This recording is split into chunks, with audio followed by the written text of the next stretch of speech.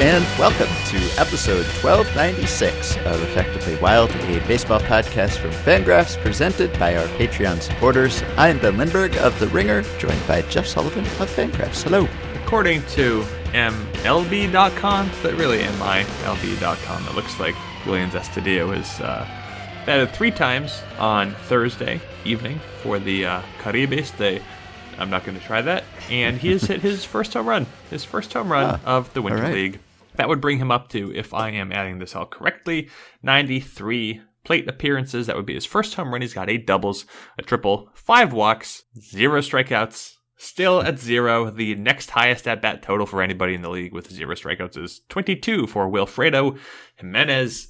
If you look at the whole leaderboard, Willians Astudillo he's up there in at-bats. He's not the league leader, but pretty much everybody above him has struck out double-digit number of times. Andy Wilkins, you might remember the name Andy Wilkins I don't really have a follow-up. You probably don't remember the name Andy Wilkins. He's been in affiliated baseball before. Maybe he still is. I don't know. He's batted 91 times, similar to Astudillo. He's got 30 strikeouts, 5 homers, 19 walks. Just a completely different route to like a pretty decent final OPS. But Astudillo is batting .333, slugging .444. That number is actually even higher now. So for anyone out there who's wondering what's going on with Willians Astudillo, you know as soon as you turn on this podcast, you must wonder no longer. He is not striking out in Venezuela. We actually got a tweet a little while ago from Octavio Hernandez, who is a baseball writer in Venezuela, and he linked us to a leaderboard that looks like it's a Venezuelan baseball stats site, and it actually has Astudillo at 104 plate appearances, so I don't know where the discrepancy is there, but either way, 0 strikeouts, so he is very much an outlier. And this is actually, Octavio sent us a list of all of the Venezuelan baseball seasons with 100 plate appearances at least, and sorted by the fewest strikeouts. And top of that leaderboard, a lot of Willians Astudillo. He's number 1, he's number 2, he's number 4. He is just an entity unto himself. So yeah, he is taking it up a notch, if anything, his contact exploits this winter. So fun to see. Speaking of Willians Astudillo, baseball announced the MVP awards. I don't know. Do we? Are we going to do the awards? What are we doing here? A little bit of awards. So preview of the rest of this episode. Most of this episode will be a conversation with Fangraphs writers Eric Longenhagen and Craig Edwards. We are going to talk about prospects and changes in scouting and player development. There's been a bunch of prospect content on Fangraphs this week, so mostly going to talk about that. Also going to talk to Craig about the new gigantic broadcast deal that was just announced with MLB and Fox, but we'll get to that in a few minutes. One quick follow-up that I have for you before we get to award stuff, a little bit of award stuff. I have a few submissions from people about players and people giving a certain percentage of effort, a follow-up to our conversation last time about players giving more than 100%. So first one I want to mention, this is a submission from Kyle. He says, this is not a baseball example, but comes from the show Survivor. During season 5 of the show, there was an unfortunate incident where a contestant, Ted Rogers, may have acted in an inappropriate manner toward a fellow cast member, Gandia Johnson.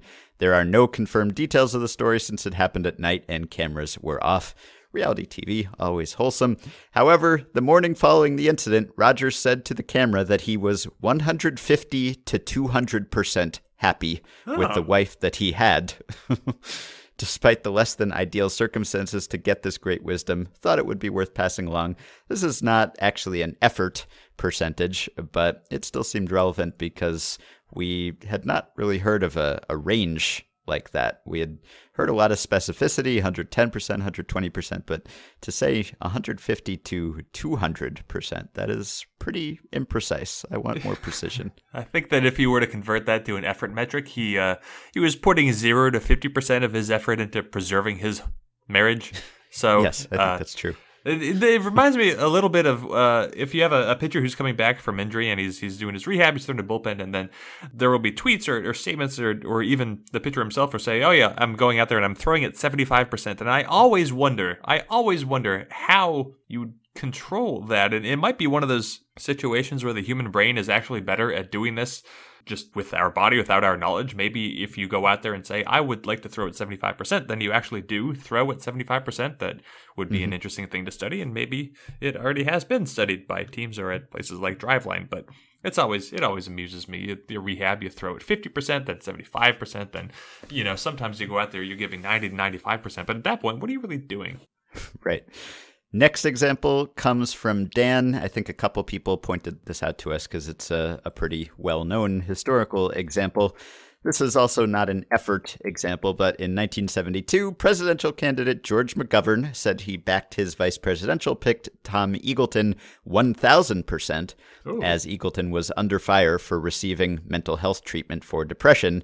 3 days later, Eagleton was dropped from the ticket, which makes me think I kind of have a hunch that the higher you go with your percentage, the less sincere you are.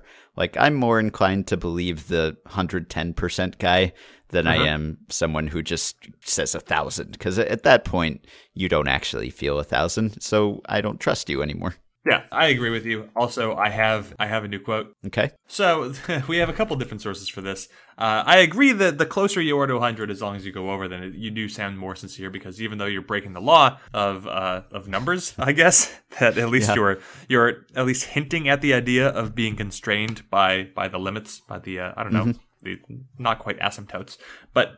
We've got New Kent easily repeats Region 1 Wrestling Championship by Mike Moore, correspondent, on February 13th, 2011. This is from the Daily Press, and if I can find the quote, this is from New Kent's Nolan Schultz.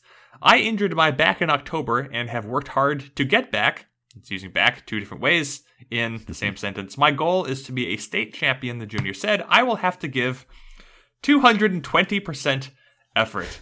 We also have from UPI, the little old lady becomes powerful. I don't know what that means. I'm not going to read what that means. I'm just going to do the Control F. But Gastineau decided that because several key Jets are hurt for the Bengals game, quote, instead of 110%, we're going to have to give 220% Sunday. Because we have injured players, we're going to have to try twice as impossibly hard. So I'm up to 220. You got anything else? What do you got? I have one last one, and this just might put an end to this topic forever because I don't know how it could possibly be topped. This comes from a listener named Daniel, and it's a link to a website called crash.net, which I guess is a motorcycle racing website, which doesn't seem like the best thing you could name that website. I don't know, but this article includes a lot of terms and names that I am so unfamiliar with that it's even hard to describe what it is. But this is about a motorcycle race, so I'm just going to read it. Alex Espargaro spent last week's test focusing on new components such as the swing arm, which gave good sensations as he looks to bounce back from a shocking run of technical issues that have seen him complete just one 2018 race at full speed. Quote, Le Mans is a lot of stop and go, and the Aprilia is not the best for this, Espargaro said of this weekend's race, but I don't care about the layout or the country we're in. I will give 1,000,000%. 1,000,000% in the next race to put the bike on the podium. 1,000,000%. And I was happy to find a Serena Williams quote here about someone giving 300%, but I lose. Please, 300, get out of here. Then this gets even more confusing. Okay, continuing. And with just a 10th place in Texas from the 4 rounds, the Spaniard is prepared to throw caution to the wind. Quote, if there is a very small positive thing in all of this, it is that with 3 zeros, it's difficult to fight to put the bike in a good position in the championship. I don't care. I will go 100% every weekend to try and fight for the podium until Valencia. This is the same guy. In a quote, 2 paragraphs later, he went from 1,000,000% to 100%. He is all over the place. I don't know what Espargaro was thinking here. I found an article from Daily Writing Tips. It's by Simon Kewen. It's a 2-minute read. Okay. The headline, 100% will suffice. It's quite common to read of people, particularly sportsmen and performers, promising to give 110% effort. England cricketer Andrew Flintoff, for example, once promised to give 110% in every game he played. Of course, to do so would be impossible. I'm not going to actually read this 2-minute read on the podcast, but this has at least been written about by somebody who's at least trying to offer some pushback and just say, stop giving. You are all very good players.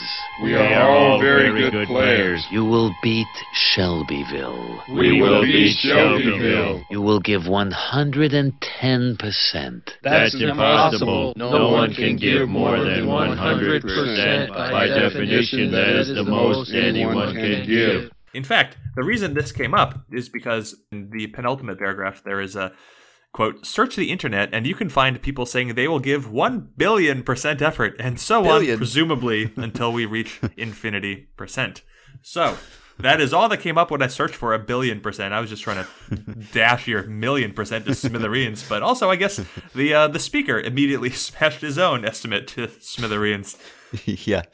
All right, so quick awards convo. All the awards have been announced now. Most of them were pretty predictable. Mookie Betts won the AL MVP award, and Christian Yelich won the NL MVP award, and Jacob deGrom won the NL Cy Young award. Those are all, I think, as expected. Is there anything, I guess, from those, the only things that sort of surprised me, deGrom got only one first place MVP vote, I believe. Shout out Nick Piccoro. Yeah, friend of the pod, Nick Piccoro. I don't know if that's surprising or not. Maybe it's sort of surprising. I mean, obviously, there are a lot of voters who feel like pitchers should not win the MVP award because they have their own award. And I know that technically they are eligible for it. And so it's sort of silly that Jacob deGrom only gets one first place vote because he may very well have been the most valuable player in the NL. Now, maybe he didn't get more because he was on the Mets and Yelich was on the Brewers. Maybe it's a playoff team thing. It seems like maybe there's less playoff team or good team bias for the Cy Young than there is for the MVP, just because MVP has value. And so people really pay a lot of attention to the word value, which maybe they don't for the Cy Young. Anyway, if Jacob deGrom can only get one first place MVP vote, we might as well just separate these awards. It seems to me at this point, it's just why even have pitchers technically eligible for this if no one's going to vote for them anyway. That is one thought that I had. The other thought is that Mike Trout got 24 of the second place votes for the AL MVP voting, which I was kind of encouraged by. I honestly didn't know where Trout would come in here because I certainly could have seen JD Martinez finishing up there or Jose Ramirez. I know he didn't finish all that well, but obviously he and Lindor and JD Martinez were all playoff teams, good teams. And yet Trout was still second place, a distant second, but I think that shows the respect that the electorate has for him. Going back to deGrom, I noticed the deGrom's first place vote from Nick Piccoro as well. And so there are 30 ballots that are submitted for each league, and Jacob deGrom showed up on 22 MVP ballots in the National League. He, of course, won the Cy Young. So 22 is what I don't understand is why you have I already wrote about Jacob deGrom in the MVP case like a month or two ago, and I don't need to restate it. I think we talked about it on the podcast. We probably did. But I guess it should at least, someone should just say either we're voting for pitchers or we're not. And now, of course, the rules already say pitchers are eligible, which seems like it would be an open and shut case. But right now, to have deGrom sort of half in, half out, or I guess 3/4 in and a quarter out, I don't know what the result is telling us. What does it mean that 22 people think that a pitcher is eligible for the MVP? I don't know, but if this were any closer, then those 8 people who left deGrom off could have cost him the MVP award, and I think we've seen that before. So it's just it's frustrating, and I don't want to say that pitchers... You and I have different perspectives on this, and that's fine. I'm an originalist. What is that? A textualist? I don't know the words, but I think it says pitchers are eligible, therefore I think pitchers should be eligible. And yeah, they have their own award too, but that's great. Sometimes pitchers can have 2 awards. That's fine. People aren't playing for the awards. They're playing for the World Series, and more importantly, they're playing for money. So I don't think that pitchers should be excluded, but I do think that someone needs to at least offer some sort of update that says pitchers are absolutely eligible or pitchers are absolutely not eligible, because this in between is just ridiculous. deGrom got a first place vote and he was left off of 8 ballots. What kind of world are we living in? Yeah, that's the biggest problem with this world as far as I can see. So Sam Miller had an AL MVP vote. Good looking ballot from Sam.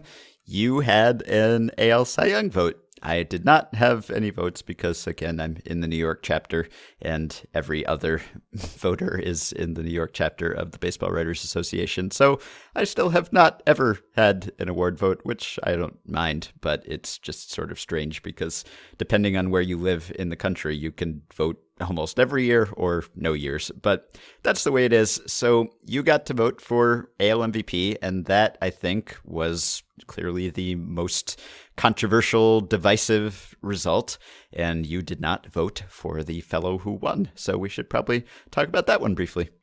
We all get 2 senators, man, no matter what city you live in. The Seattle chapter is smaller, but we've got equal say in the baseball government. I don't know. The front page of BBWA.com, the headline of the article for Mookie Betts winning the MVP is it's batting champ Mookie Betts wins AL MVP. Who effing cares? Just call him Mookie Betts. Great player Mookie Betts wins AL MVP. You just have to throw in some traditional bull. So my vote was for AL Cy Young, and I chose Justin Verlander over Blake Snell. One of the interesting things about this is that you submit your ballot at between the end of the regular season and the start of the playoffs, and then all the results come out a month and a half later. And I forgot what I did.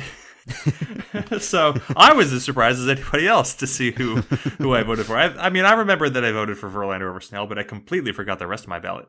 And so that was a nice little eye-opener. And then I got to write about it and try to retroactively justify what I did. And I think that what's interesting about this year's AL Cy Young race is that it came down to sort of an innings versus quality argument. And I feel confident that I made the right decision between Verlander and Snell, but where I'm still a little squishy is I still don't really feel great trying to rank relievers with starters. I put Blake Treinen 4th, but I could easily, as I say this, the 40% of me wants to say no reliever should pretty much ever show up on the Cy Young list. And I don't know where I'm going to be a year from now. And I know Trevor Bauer posted a tweet where he was comparing himself to Blake Snell because, of course, he would do that. And he compared himself rather favorably, even though Trevor Bauer did not get almost any Cy Young support at all. And there is an argument to be made there. I mean, if you're going to say that Snell is a deserving winner, even though he only threw 180 innings, then Bauer threw 175 innings, missed a similar amount of time.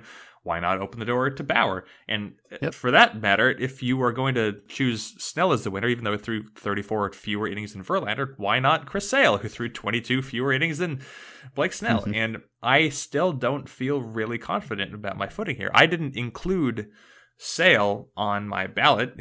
I think it was amazing, and I would have had him in the next 5, but he didn't make it.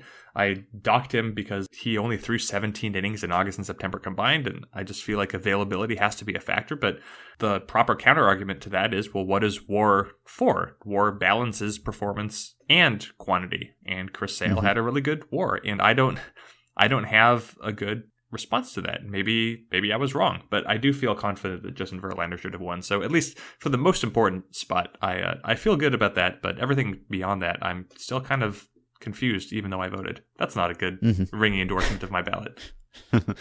Well, yeah, I had no strong opinions on this because I didn't have to have any strong opinions. But when I saw that Snell won and then looked at the stats, I was sort of surprised that Snell won, or I agree that Verlander should have won. I think that if I had had a vote, I would have voted for Verlander. And it's funny, I mean, Blake Snell probably has the least name recognition of any other contender for this award. I saw a lot of consternation about who's Blake Snell, and I just heard of this guy a little while ago, and suddenly he's the AL Cy Young Award, and is this Ian Snell? This is a different guy? Oh, okay. So in terms of like being good for baseball or like marketable, probably Blake Snell is the worst thing that you could have done, but that shouldn't be a consideration. I just think that Verlander had a very sizable advantage in innings. I mean, 34 innings, right? That's a lot of innings.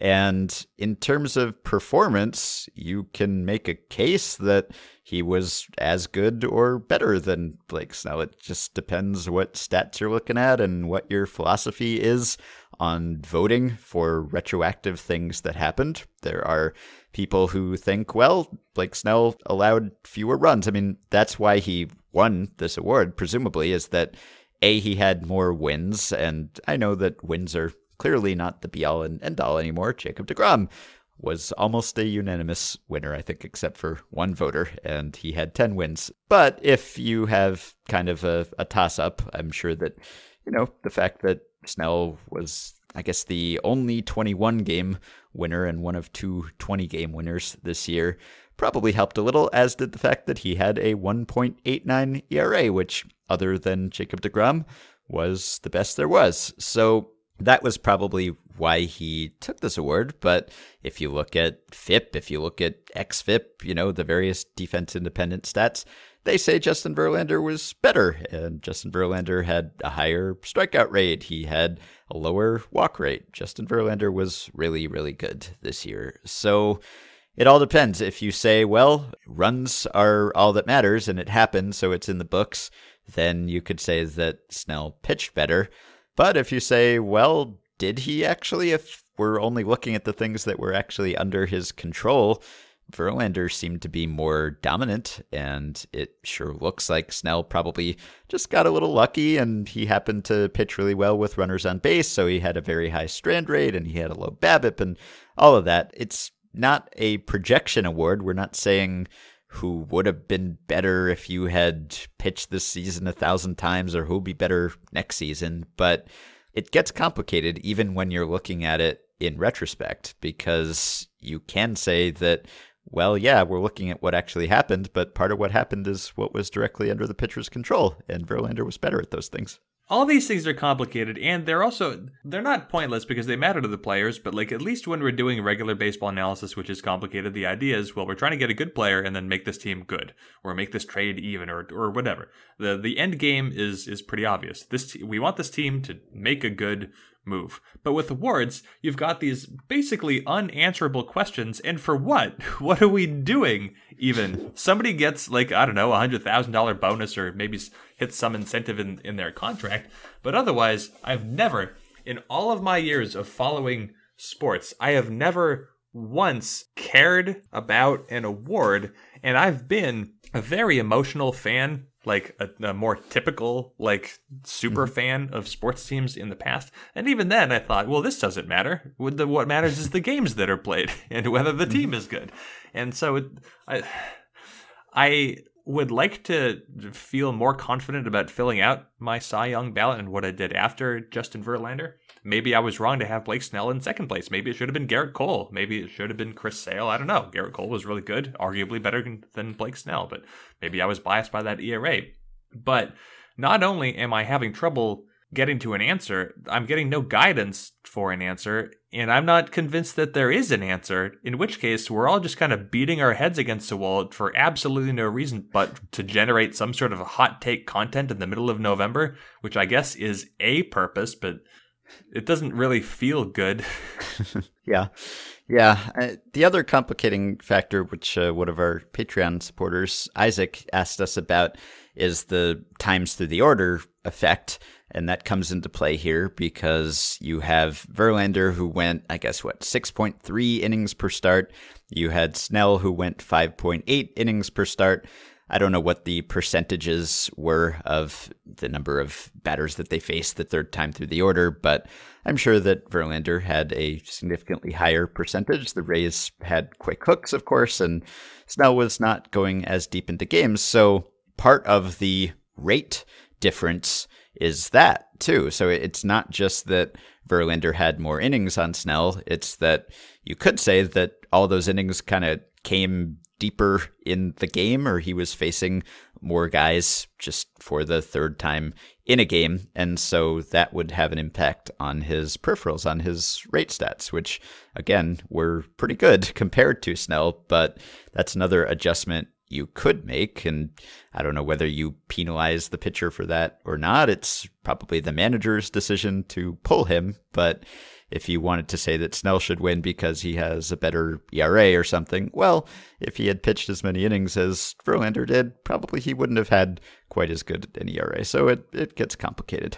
Yeah, Verlander threw 27% of the batters that Verlander faced were the third or fourth time through the order, and for Snell, it was 21.6%. So a clear advantage for Verlander in these splits where, again, I don't even know what we're doing, but those are numbers, so that's something to point to. Blake Snell, his ERA by trips through the order, these are ridiculous splits, but who cares? First time through the order, 1.01, second time, 1.76, third time, 3.89. So, I don't know what that tells you, but I'm gonna leave it there. I don't know what that tells you. It doesn't matter. But Verlander worked deeper, and this is going to be one of those complicating factors that we're gonna maybe see more and more often as we do Cy Young voting moving forward. But then also less and less often as just like the workhorses completely disappear, because that's also going to happen at some point, right? So yeah, in a way, baseball will solve this on its own. But then we get to deal with like the bulk guy role and look, the award voting, you think it's all fun and games and you're critical of the people who would do it, and then you get a ballot and you're like, oh no,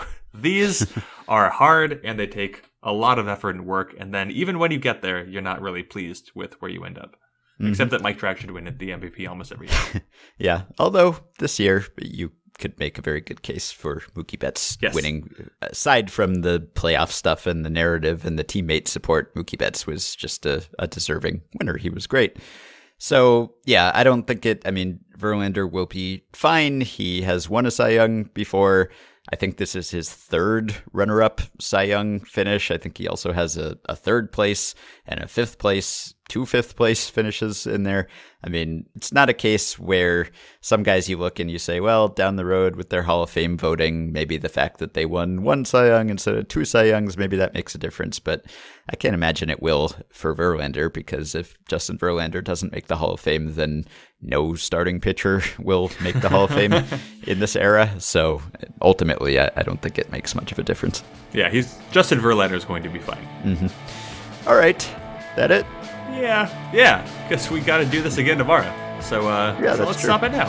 Yeah, okay. So we'll take a quick break, and we will be back with Eric Longenhagen and Craig Edwards. Just so you know, there was a problem with Eric's mic. It's a bit blown out, but we did what we could. I think it's tolerable, but just a heads up or ears up. Okay, be right back.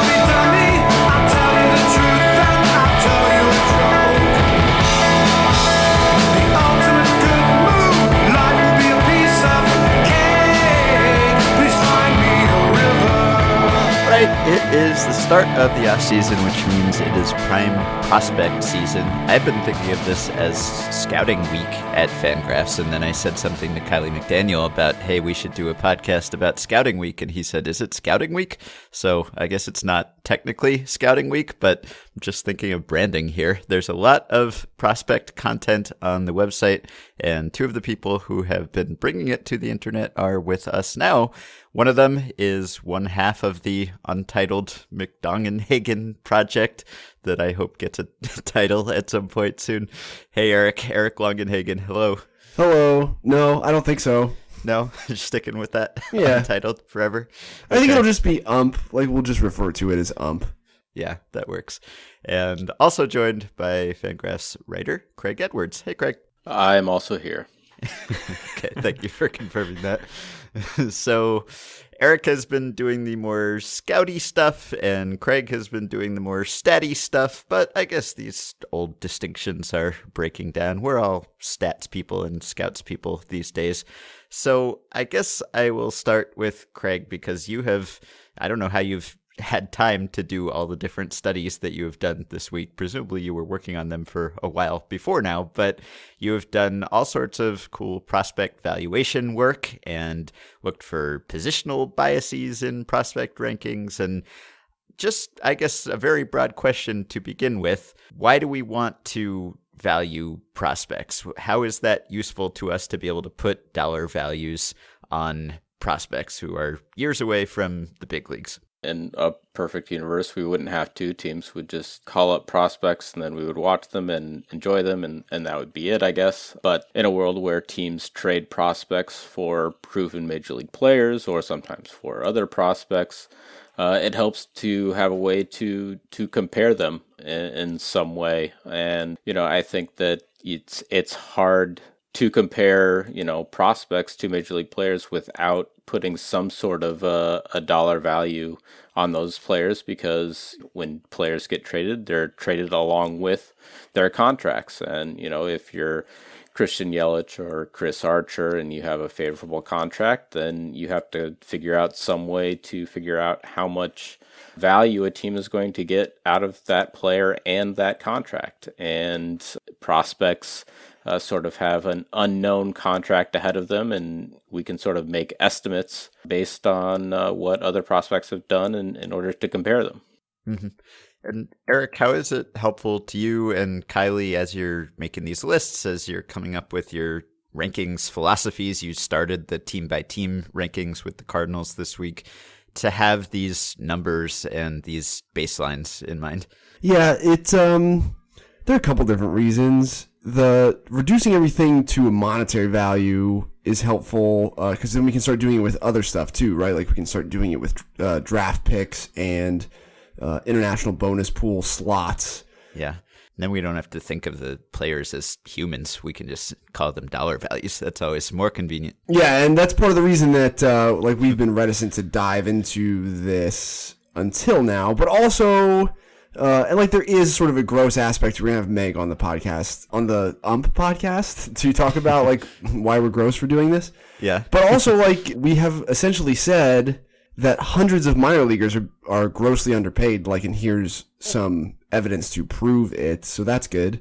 Yeah. But yeah, there are a lot of different reasons for doing it, and also it's just a good check on, hey, the guys at the top of the prospect rankings should produce more, it is a check on how we are doing on this side of things, lining these guys up. Yeah, that's true, actually. Being able to say so-and-so is $50 million of surplus value to a team or expected value to a team, I think maybe just highlights just how valuable these players are and how little they are being paid. So if anything, it kind of helps make that argument about, hey, these guys are worth all this money. A, why wouldn't you want to invest in them and make sure that the conditions are ripe for them to prosper? But also, hey, these guys are worth this much and they're getting paid this much, and those numbers are not at all close together. Yeah, obviously that's going to be a huge issue during the next CBA. You kind of already see it coming. Just the way baseball players are compensated in general, I think, is going to be a huge talking point. But we don't think, I don't necessarily think every 40 future value hitter is worth exactly $2 million. This is just sort of, we're just sort of looking for a blanket way of valuing really farm systems as a whole. Ranking farm systems, I haven't done it, since the 2 years and some change that I've been at Fangraphs. I haven't lined up the farm systems because it really is even more subjective, in my opinion, than evaluating an individual player, because there are clearly some teams that do things a specific way, teams that cast these wide nets at the lower levels and have all these really interesting athletes on the backfields and try to make something out of them. And those guys don't really do well on prospect lists unless you have someone living and seeing all those players in Florida or Arizona. And so, it's hard to capture the value of quantity. And I think that doing this, what Craig has done, helps us do that a little bit better, where we can look at Cleveland's farm system and see, wow, look at all these really interesting 17, 18, and 19-year-olds that they have that are 40s, and a bunch of them are going to turn into something and a bunch of them aren't, and try to quantify that a little bit more and see what that shape of a farm system looks like compared to the Blue Jays farm system, which has this monolithic figure at the very top that's worth, according to Craig's math, more than some of the weaker farm systems are put together. Right.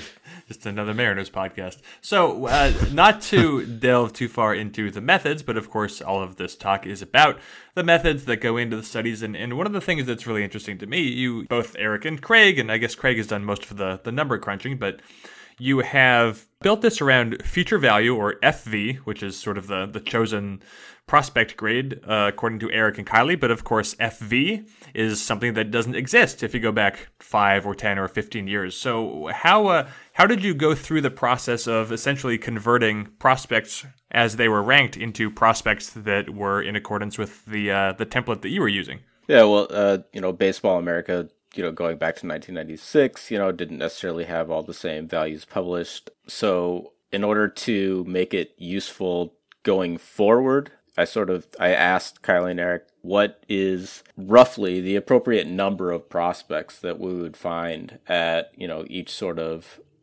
grade level, and then put those numbers back on all the old lists so that they would hopefully be useful for, future lists. And I think that by doing it the other way is to try and go through and approximate every single prospect that existed prior to 2010 and determine, their individual number of values. And I think trying to go do that because we have the benefit of hindsight would lead to potentially a ton of errors, just because, you recognize the names of the players that pan out, and you also recognize the big players who didn't pan out. But I think that by trying to just estimate the number of prospects, we roughly should have at each level, it makes it more useful going forward when we're coming up with the values. I know Jeff Zimmerman said it was a huge pain in the ass to go through when he did his study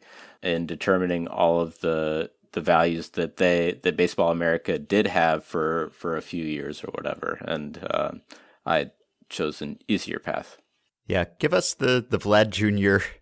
numbers and the gulf between Guerrero and everyone else, because it's wide.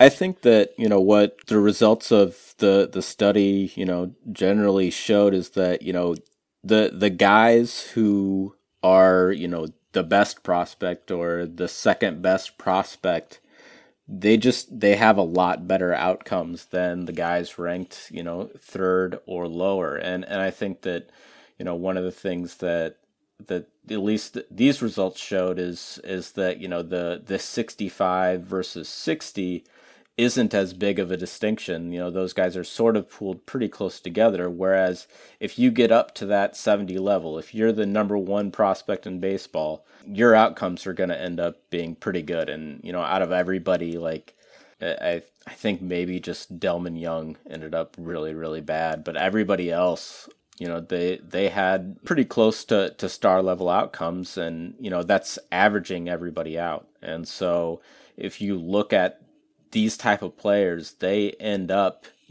with 20 to 30 WAR over their, first, 5 to 10 seasons. And that's an all-star level player.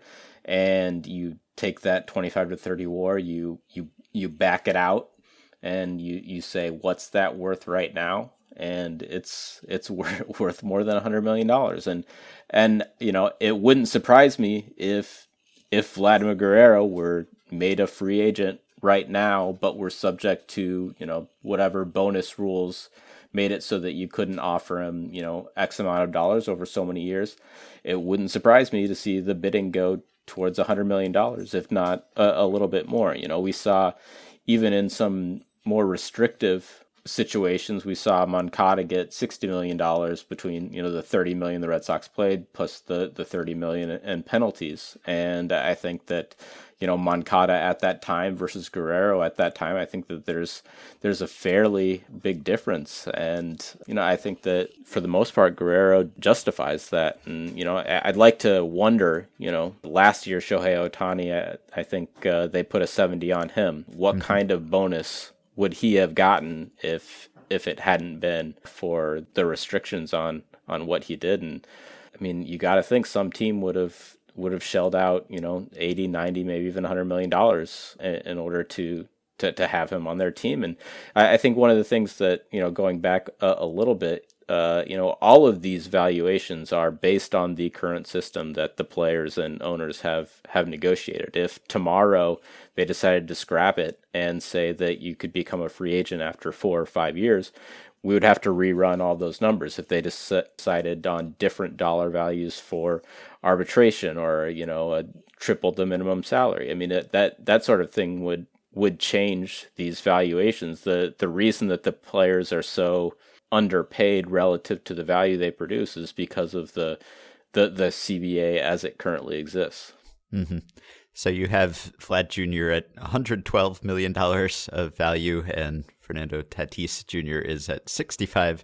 So almost half of, a little bit more than half of Vlad. And as was mentioned, $112 million, that is more than 7 entire farm systems are projected to be worth. So we get this question every now and then, like, would you trade, it used to be Mike Trout for this farm system or whatever. So Eric, are there other considerations here? Like if someone went to the Mariners at the very bottom of the farm system rankings, or the other teams that are below Vlad Jr.'s value, Giants, Cubs, Diamondbacks, Royals, Orioles, Red Sox, if this were somehow a realistic consideration, is that a smart move to trade your entire farm system for Guerrero? I don't think so.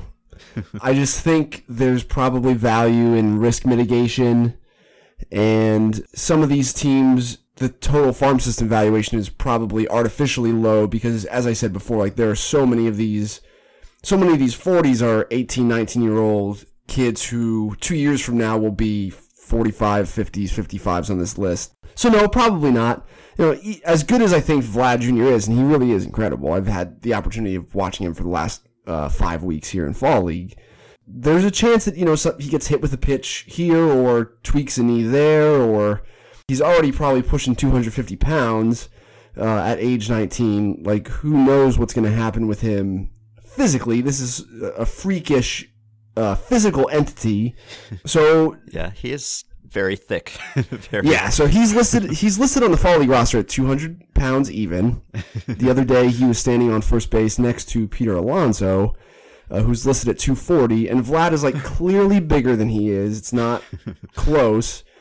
So yeah, like there are all sorts of things that could go wrong with any individual. But from a sheer talent perspective, yeah, he's certainly in a class on his own out here. The gap between him and the next best guy here in Fall League is bigger than the gap was last year when Acuna was clearly the best guy here and Victor Robles was next. So I think, Eric, we have something like this conversation whenever we talk about prospects, and I don't know if your answer has changed at all from the last time, but how do you sort of determine where the line is between having a talented system and having good player development? Like if you've run your numbers assuming now when you have all of these numbers crunched, it sort of assumes the league average ability to turn out prospects of a certain future value level. But if you had, say, we'll just keep using the Mariners because just for anyone who hasn't read these posts, they are last. They're in last place. And that is not a surprise, I think, if you read Fangraphs, read any prospect source. The Mariners farm is bad. But right now, the Mariners farm is estimated to be worth $43 million. If you were to hand that same farm system to any team that has maybe a better player development system, assuming that there is one, how much do you think that player development system would be able to add to that estimated value? Yeah, so this is a good question. I do think, especially now, that player development is an area where some teams can really separate themselves from other organizations. And so if we were to hand, and again, the Mariners are sort of their own thing right now because of what is happening with their player development situation, which is a whole other can of worms. But yes, in short, I do think that there's a huge gap between some of these teams, and I would identify like the Dodgers and the Yankees as like the top of the heap as far as player development is concerned. I don't know. There's probably a way we can quantify it. There are probably certain prospects who we can identify that have changed organizations and who have increased in our estimation of future value. You could probably start to quantify player development a little bit. And then the flip side of that coin is the way that knowledge is permeating throughout player development across baseball now. Like we've seen this exodus of Houston Astros front office intelligence. Like more teams are going to start to learn how the teams that are good at this are doing it. And that stuff changes quickly enough, and player development people are fired often enough that it's hard to have a large enough sample to start to quantify that. So there are some issues with it. But in general, I would say, yeah, like there are definitely some teams at the bottom of this list who, I would, if you took the talent in that system and handed it to the Dodgers or the Yankees, yeah, I do think there would probably be several more players who we'd be ranking And there's some players too who, like Max Muncy and some of the other, Chris Taylor, players who aren't even prospects are altered in a real way by player development, but that's not necessarily part of our scope of analysis. And so that falls outside a place of like where it can be quantified. So there are a lot of pitfalls, but yes, I do think that there's a way you could start to look at specifically like returns on draft picks and stuff like that. If we were to convert expected WAR return on each given draft pick into a monetary value, and then you were to look at what the Yankees turned Jordan Montgomery into and etc., then yeah, you could start to quantify that stuff. Yeah, and I think that taking that information and looking at the number of 40 prospects, and because everybody has a lot of 40s, but there is a ton of value in getting those guys to be 50s or 55s, whether that's in the minors going from low A to double A, or whether it's taking a guy who's a 45 in double A and triple A and then turning him into a 3-WAR player. And I was kind of surprised when I was looking through and got the results of the valuations, how big of a difference it was. But when you can get prospects to jump up a few grades, it really changes their outlook. Yeah, and Eric, something I'm writing about in the book I'm working on with Travis Sawchik about player development. We're touching on a lot of the stuff that you just alluded to there, but one thing that's clearly true is that there's just more data at all times. There's wearable data, there's TrackMan data in the minors, there's Rapsodo, there's all the stuff that we don't have out here in the public sphere. And of course, teams have always known more about their own players than public prospect rankers knew. But now that gap seems to be growing because teams have blast sensors on all their hitting prospects, and they have high-speed slow-motion cameras on all their pitching prospects. And there's just this wealth of information that is not available to us. How much of that are you able to glean just from talking to sources, or just from, I don't know, looking at how teams promote guys or how they talk about guys? Do you feel like you're missing more than you did even just a few years ago, or are there ways that you can kind of keep up? No, it is a problem. It is. And there are things that we can deduce from talking to people in front offices. The way people are talking about prospects is changing, and the people we're talking to about prospects is changing. So yes, there is like a huge information gap, and we are recalibrating some of the way we look at these players, and some of it is more heuristic now as a way of sort of capturing being more general, while because we know that we can't be as specific as we want to, is sort of a thing that we've started to do, maybe not purposefully or consciously, but I do think we're doing it. And then some of it you can start to see, like some of the quote-unquote TrackMan guys who are pitching prospects, when analysts describe them to you, you can start to look for it. You can see what they're talking about when they're talking about guys with like flat backspinning four-seamers that play well up in the zone. Like you can see that. You can look for that now. So some of that is applicable from like a visual scouting standpoint. But in general, yeah, like I don't have Rapsodo stuff. I know what Edgertronic cameras do, but I don't have one. I don't think Appleman's going to let us get one.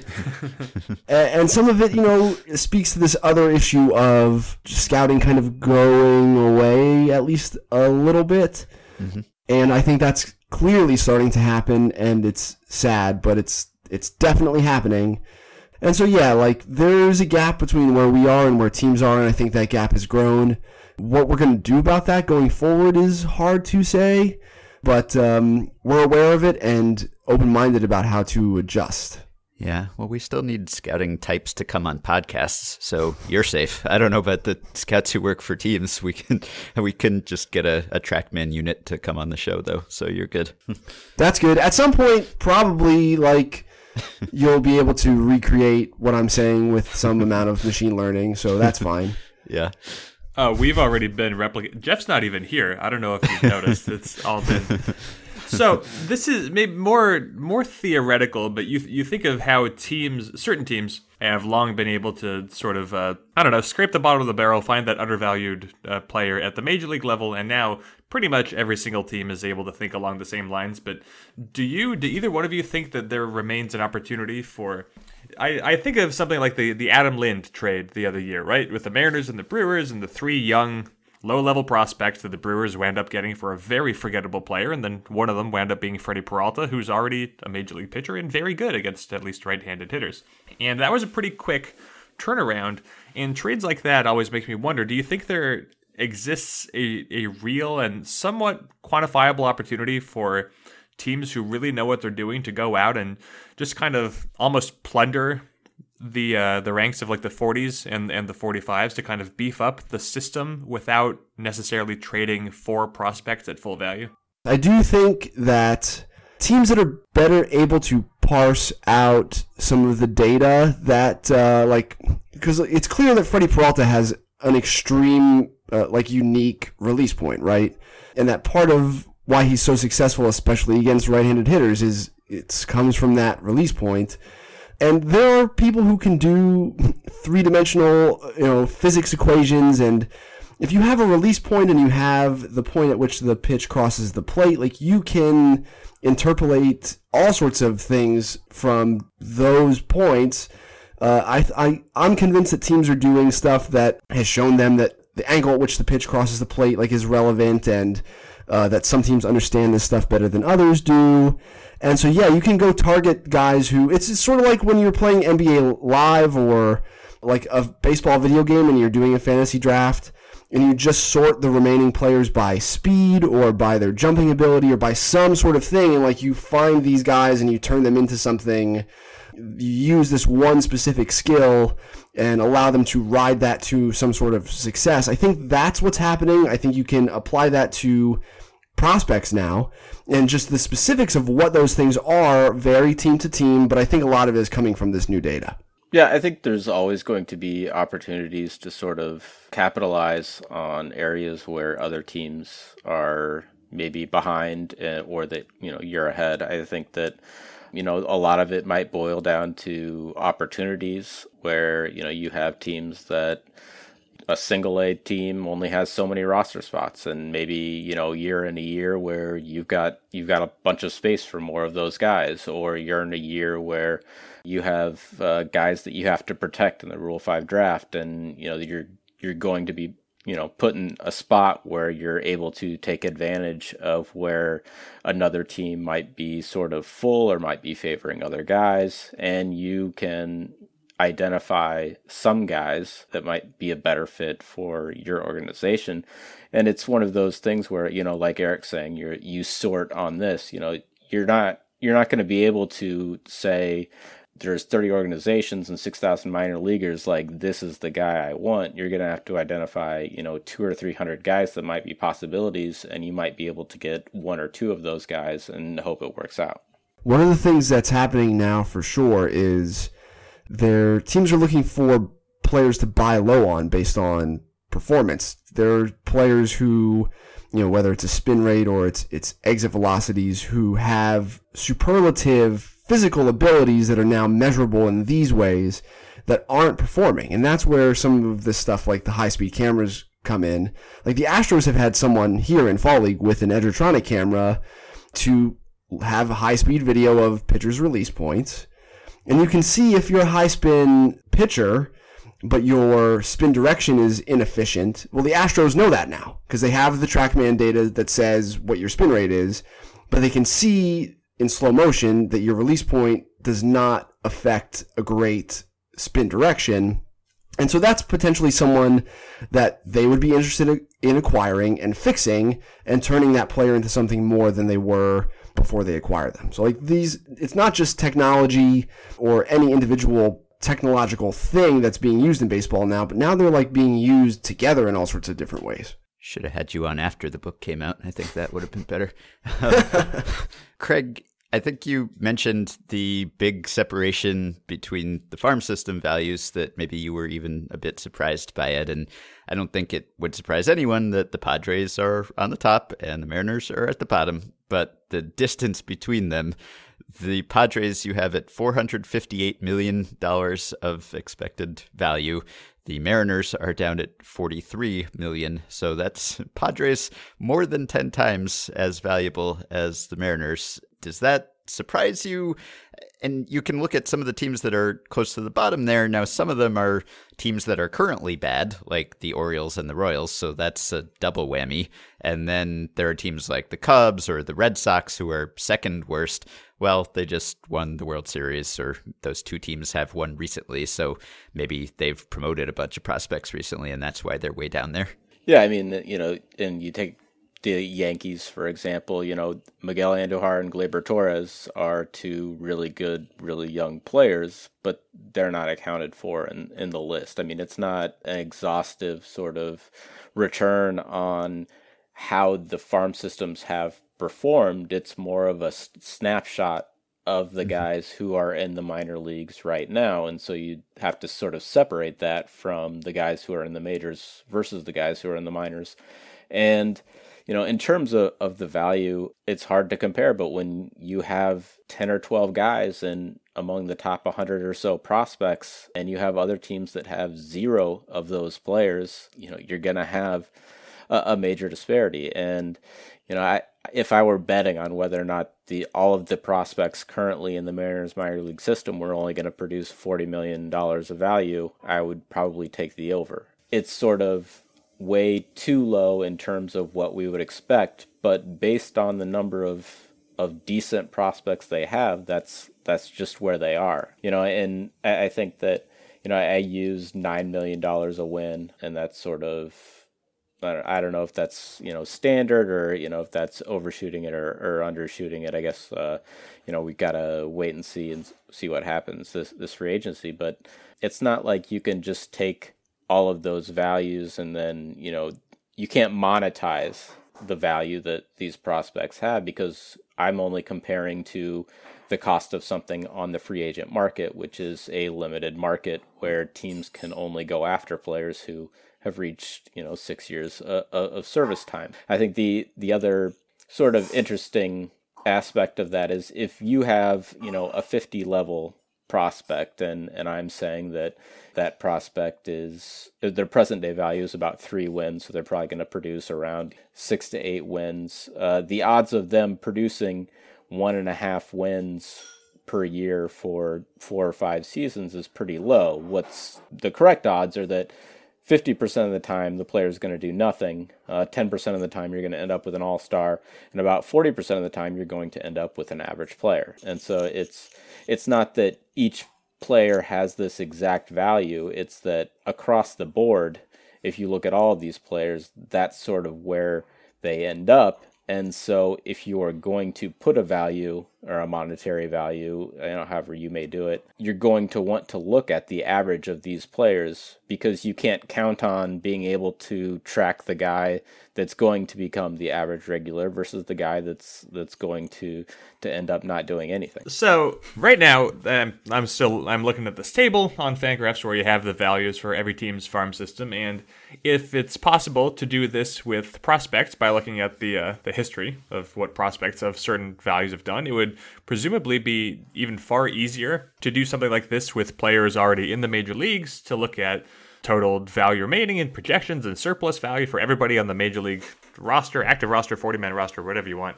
So have you thought about taking this into the major league level, and then eventually you could just kind of end up at sort of a surplus value number for each organization? Understanding, of course, that would be a lot of work. And then part 2 of the question being, how few minutes after you were to do a project like that do you think that you would be snapped up by a baseball team to work for them and take this all out of the public view? To answer the first question, yes, I have thought about it, but I also needed a bit of a break after doing this. I don't know why. This table is so small. I think that the background information would be a lot easier to do, because all you really need is the 5-year zips and the person's salary information. Come up with a surplus value for basically every single player on a major league roster. You'd have to make certain assumptions about arbitration, but like, you know, a guy who's going to be a free agent in 2 or 3 years is going to have X value. A guy that is a free agent in 1 year is going to, you know, have Y value. And I think that that's something that you could definitely do. And I think that in general, people would be surprised at, you know, how little players that only have 1 year remaining on their contract are worth. And it's sort of why those players get traded not very often. You're not high on Paul Goldschmidt's blockbuster haul prospects here. I'm not. You know, I think that, and one of the reasons why is because it's very hard for a team to give up the type of prospects necessary for another team to give up a Paul Goldschmidt if he's already on their roster, because Paul Goldschmidt's give you a very good chance of making the playoffs, which is what the team wants to do. But giving up your own prospects is something that's generally hard for teams to do. And if you're going to give up prospects for a player who's going to be gone in 1 year, then it's doubly hard to sort of justify that, because you just don't have the same sort of attachment to Paul Goldschmidt if you're not the Diamondbacks. Whereas if you are the Diamondbacks, you do have that attachment. You say, look at this great player. I'm not going to give him up for the 75th best prospect in baseball. That's ludicrous. And Craig, you also did another study looking for positional biases in the historical prospect rankings. And to my surprise, I think you didn't really find a whole lot of evidence that Baseball America at least has been biased, has been, you know, ranking shortstops or something way too high. If anything, possibly third basemen have been a bit underrated. It seems like third basemen are always underrated in everything. But I don't know whether you were surprised at all by that, Eric, or whether you and Kylie have talked about that, because I know that you two are always kind of trying to watch yourselves for biases and for getting caught up in tools instead of certainty and short-term value. And so you wrote a new Fangraphs scouting primer, and we may have had you and Kylie on at some point to talk about changes and how you kind of wanted to differ from past mistakes that may have been made with public prospect rankings. But what's your updated thinking on the state of prospect rankings, or how you are doing things differently in that area? So yeah, I guess I wasn't that surprised that there weren't biases in the BA rankings. I guess in general, Kylie and I tend to think that pitchers may be a little bit overvalued just because of their rate of attrition. And part of the thing that we talk about in the new scouting primer is that we kind of want to have a clear amount of time that we're projecting the prospects for, in part because the multi-year window of evaluation, like as far as what these players are doing in the big leagues, kind of captures better the volatility that pitchers especially exhibit. And I think I use Sonny Gray as an example in the piece as someone who's like, where do you rank Sonny Gray? Like, you could look at any big leaguer and say, okay, well, where should this guy have ranked on a prospect list? And I want to look at like that 6 or 7 year window during which they are forced to be employed by whoever owns their rights as like that window. And there's like a lot of reasons that I get into it in the piece. And yeah, like things have changed, and we are reflective about our process and when we are wrong and why. And I don't know, as far as like the other stuff goes with Craig's work, I guess the lack of second baseman makes sense, right? Because a lot of second basemen are just ex-shortstops. Craig, did you measure, was it the position that the players ultimately ended up at, or was it the position that they had at time of ranking? It was the position at the time of ranking. So okay. Yeah, like Ian Kinsler or whoever was a shortstop. Right, okay. Yeah. So yeah, like that sort of stuff makes sense.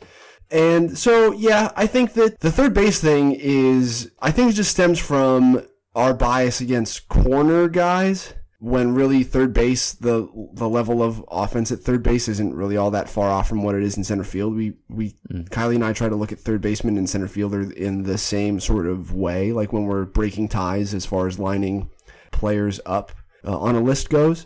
So yeah, I think as long as there's a process and you're open about it and there's logic to it and you're using that logic and it's clear in your rankings that it's being applied, like I think there are a whole bunch of different ways to line these guys up. I talk about that in the piece too. Like a back-end starter who will be ready to take a big league mound tomorrow is super valuable to like the Diamondbacks this year would have killed for somebody like that instead of, they were on thin ice for much of the year.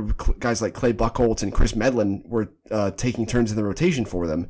But like the Padres don't want that guy and the Giants don't want that guy. And there's just a lot of different ways to line these guys up based on where teams are in the competitive cycle, let alone your own personal preferences for the type of prospect that you want. If it's, the Toolsy Monte Harrison type or the super safe, immediately ready Brian Anderson types. I think there are a lot of different ways you can line players up. So I apologize, Eric, for maybe putting you on the spot with a difficult question that will test your memory, but you look at the teams that are at the top. You got the Padres, Braves, White Sox, Rays, Blue Jays. Look at the teams at the bottom. Mariners, Red Sox, Orioles, Royals, Diamondbacks. Bad news, Orioles and Royals. This is going to be a bad stretch of time, but I was curious if you can recall, at least anecdotally, I know you said you haven't really ranked farm systems in a couple of years, but at least off the top of your head, can you recall teams' farm systems that you remember getting better or getting worse in a surprisingly short amount of time? Yeah, and it's always teams that undergo significant rebuilds. Like if you would have looked at a ranking with this math 8 months ago, or no, a little over a year ago now, right? The Marlins would have probably been near the bottom of it too. The Brewers, when they started to rebuild a couple years ago and acquired like Isan Diaz from the Diamondbacks and that group of players, some of whom are on the big league club now, that team turned things around very quickly. The Braves went from a relatively bad farm system to acquiring Tukey and Dansby Swanson and then drafting all these pitchers who have panned out pretty quickly. That's another example of it. If the Cubs would probably be an example of this had they not traded away Eloy Jimenez and Gleyber Torres and some other players as well. But of course they've had a parade, so that's fine. And then, the Padres too have really added a whole lot of talent in a lot of different ways since AJ Preller has taken over and then rebuilt the Wobegon roster, like the Craig Kimbrell deal and Justin Upton. Like once those guys started to be sold off, that system got very good very quickly. So it is possible. And like I would just like to remind everyone that like these rankings are based on where we had everyone ranked at the end of the season. And so as we redo everyone's write-up, like some of this stuff is going to change somewhat drastically over the next few months. Like I know the Diamondbacks will probably have 2 more 50s than they do right now, just based on how Jazz Chisholm and Dalton Varsho have looked in the fall league. And there are a lot of examples like that where this stuff will change, but generally at the very top, it won't. And I just think there are dedicated rebuilds and teams that were very aggressive internationally because they had the opportunity to be were able to do that quickly as well. That's not necessarily the case anymore because of the way international signing rules have changed. You can't go spend $140 million on Cubans and Dominicans and have like 10 really interesting players suddenly in your system anymore. You have your pool amounts are capped. They're hard capped now, and you can only spend so much internationally. That will slow teams' desire to rebuild as well. So yeah, in general, I think it's going to come from trading players away, but it is possible to have quick farm system turnarounds. Yeah, the Padres have 46 ranked prospects on this list, and no other team has more than 36. That is pretty good. That's a big separation there. Of course, the Padres have been bad to mediocre for a really long time now, so they should have some prospects. But still, is this like up there with the best systems you've seen or that you're aware of in the last decade or two? I mean, I don't know, do they compare to like the Royals system several years ago before they won? Or is it kind of in a class of its own, or do you see comparables there? I think this is sort of its own entity because, as I said, like this style of international amateur acquisition only existed for a short period of time, right? Like you just had when the Yankees and Rays started to spend way over the soft cap and pay all this money in tax. it started this short run of like loophole exploitation where teams were adding a ton of talent internationally at one time. They did not care that they were going to be in this penalty box and not be able to sign any international players for more than $300,000 individually for 2 years. They just figured, well, we'll spend all this money, we'll acquire like 4 or 5 years worth of talent at one time. Who cares if we can't really do it for the next 2 years? It's totally worth it. And there were some teams that had the opportunity to do that twice during this cycle, and the Padres were just really good at it. And then some of it is just luck too, right? Like Fernando Tatis Jr. was not a highly regarded international prospect. He had physical growth that was significant between when he was 16 and 17. And A.J. Preller saw him in person on the backfields while he was with the White Sox. The kid had not even put on a White Sox uniform to play any sort of official game. He was just working out during extended spring training. And they fleeced the White Sox in the James Shields trade, and like they got Fernando Tatis Jr. Like that's just not a replicable thing. It was a one-time situation, and here we are. And then they did that with Esteury Ruiz to a degree as well. So yeah, like this is just sort of its own random thing. I've never seen anything quite like this.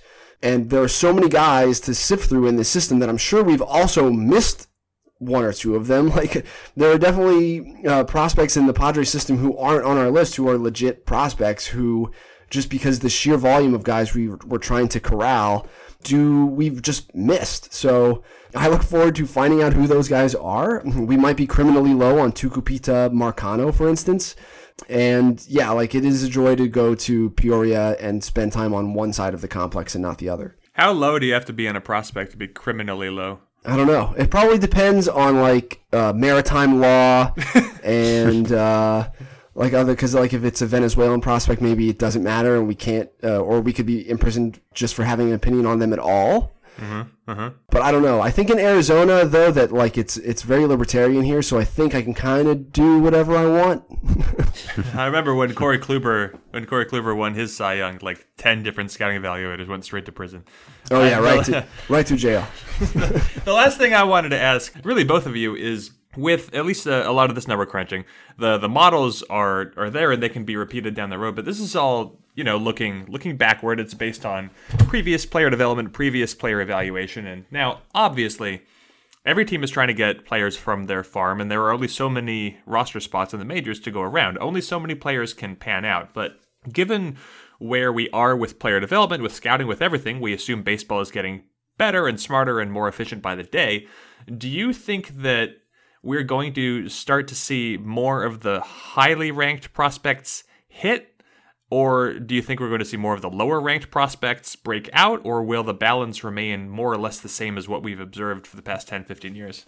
I think that if there's one thing that could change, and this is just based on the hottest trend, but if you see a lot more pitchers, maybe who are, 50 and higher, maybe you see fewer busts. If teams get a little bit better at keeping arms healthy, maybe they become 2-inning relievers and they start providing some value as opposed to none. You could see a lot of those numbers trickle up when you're not trying to, blow young pitchers' arms out, and you can use them a little bit more judiciously and still get some value from them.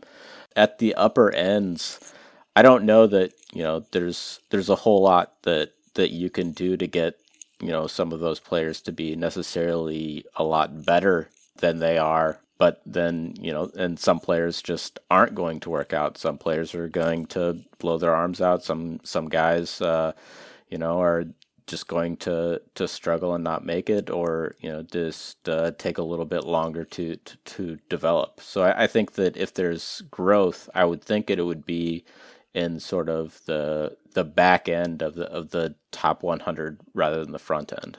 I think that, and we're in this period of time right now, I believe, but I think that there will be a multi-year window where a lot of guys come out of nowhere and are really good, who we did not expect would be very good. I think the Dodgers hitters that I mentioned before are examples of that. I think Josh James with Houston is an example of this. And I think it's all because of how player development is progressing.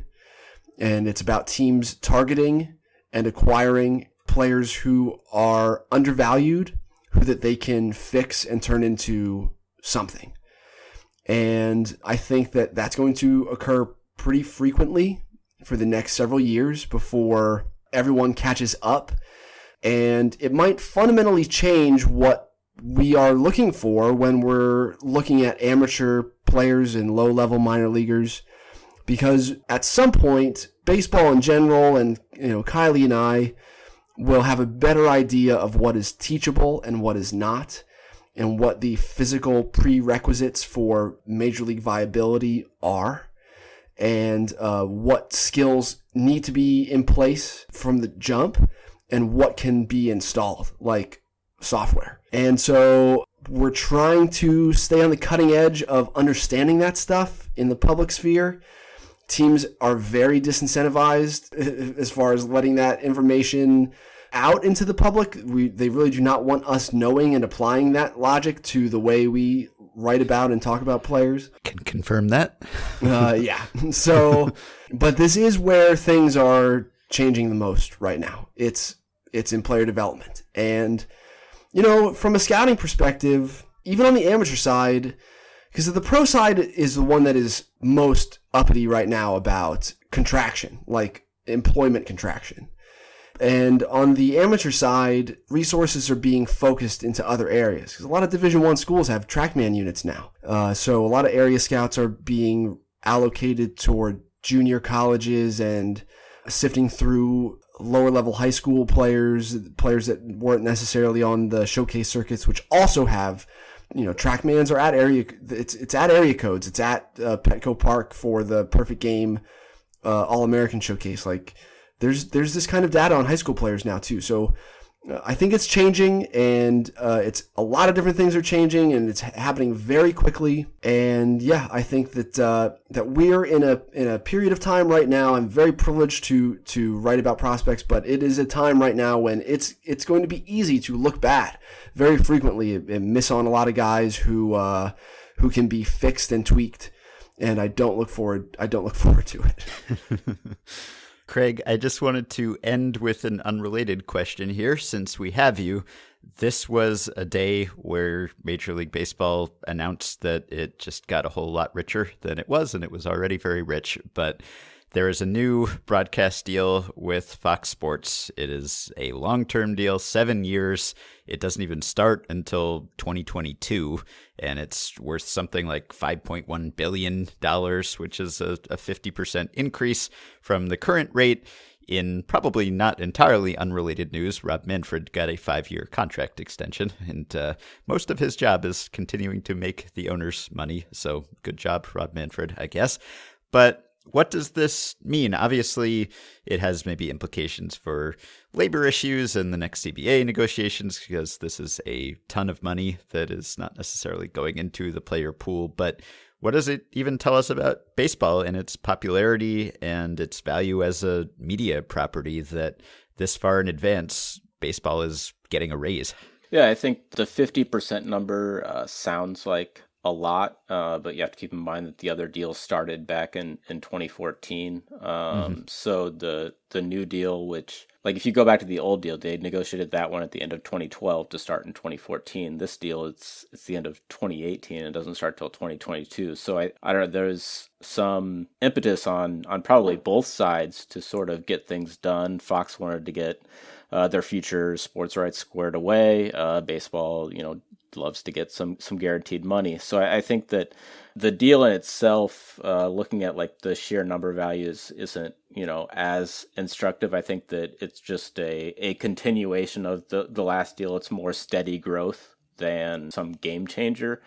But it also says that the people have been talking about a cable bubble for nearly a decade now, and the money keeps pouring in, and this is sort of an indicator that at least for another decade, that money's pretty secure. There's obviously been some pitfalls with, the Dodgers, and the Astros had their local deals blow up, but, the Cubs are about to get themselves a new local deal, and It's going to be big. I mean, the Yankees are about to buy back Yes Network from Fox after they sold it when it was valued at like $3 billion.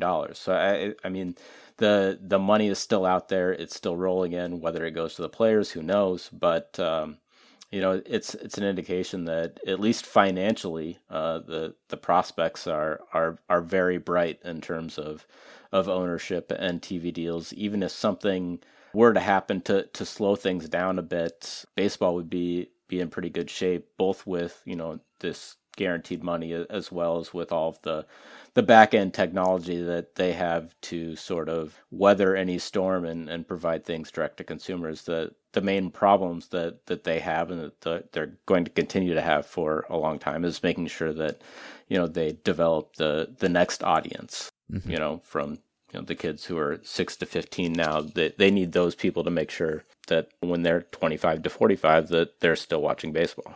Yeah. Well, it's good for baseball, I guess, that obviously there's been a gradual decline in the number of cable subscribers, but if there's some sort of tipping point where it just falls off a cliff all of a sudden, baseball will have national broadcasters locked into Pujols-ian contracts for another decade or so. So I guess there's sort of a safety net there. All right. Well, thanks to both of you guys for coming on. You can find Craig on Twitter at Craig J. Edwards, and we will link to all of the studies that he produced this week that we talked about. You can find Eric on Twitter at Longenhagen, and you can hear him and Kylie on the Fangraphs audio feed. If you are a prospect hound, we probably don't fulfill all your needs on this podcast. And if you're someone who goes back to Up and In and Fringe Average and is looking for another good prospect content podcast, check out UMP on the Fangraphs audio feed. I'm not going to say the whole thing. Thanks to both of you guys. This was fun. Thank you. Yeah, thank you.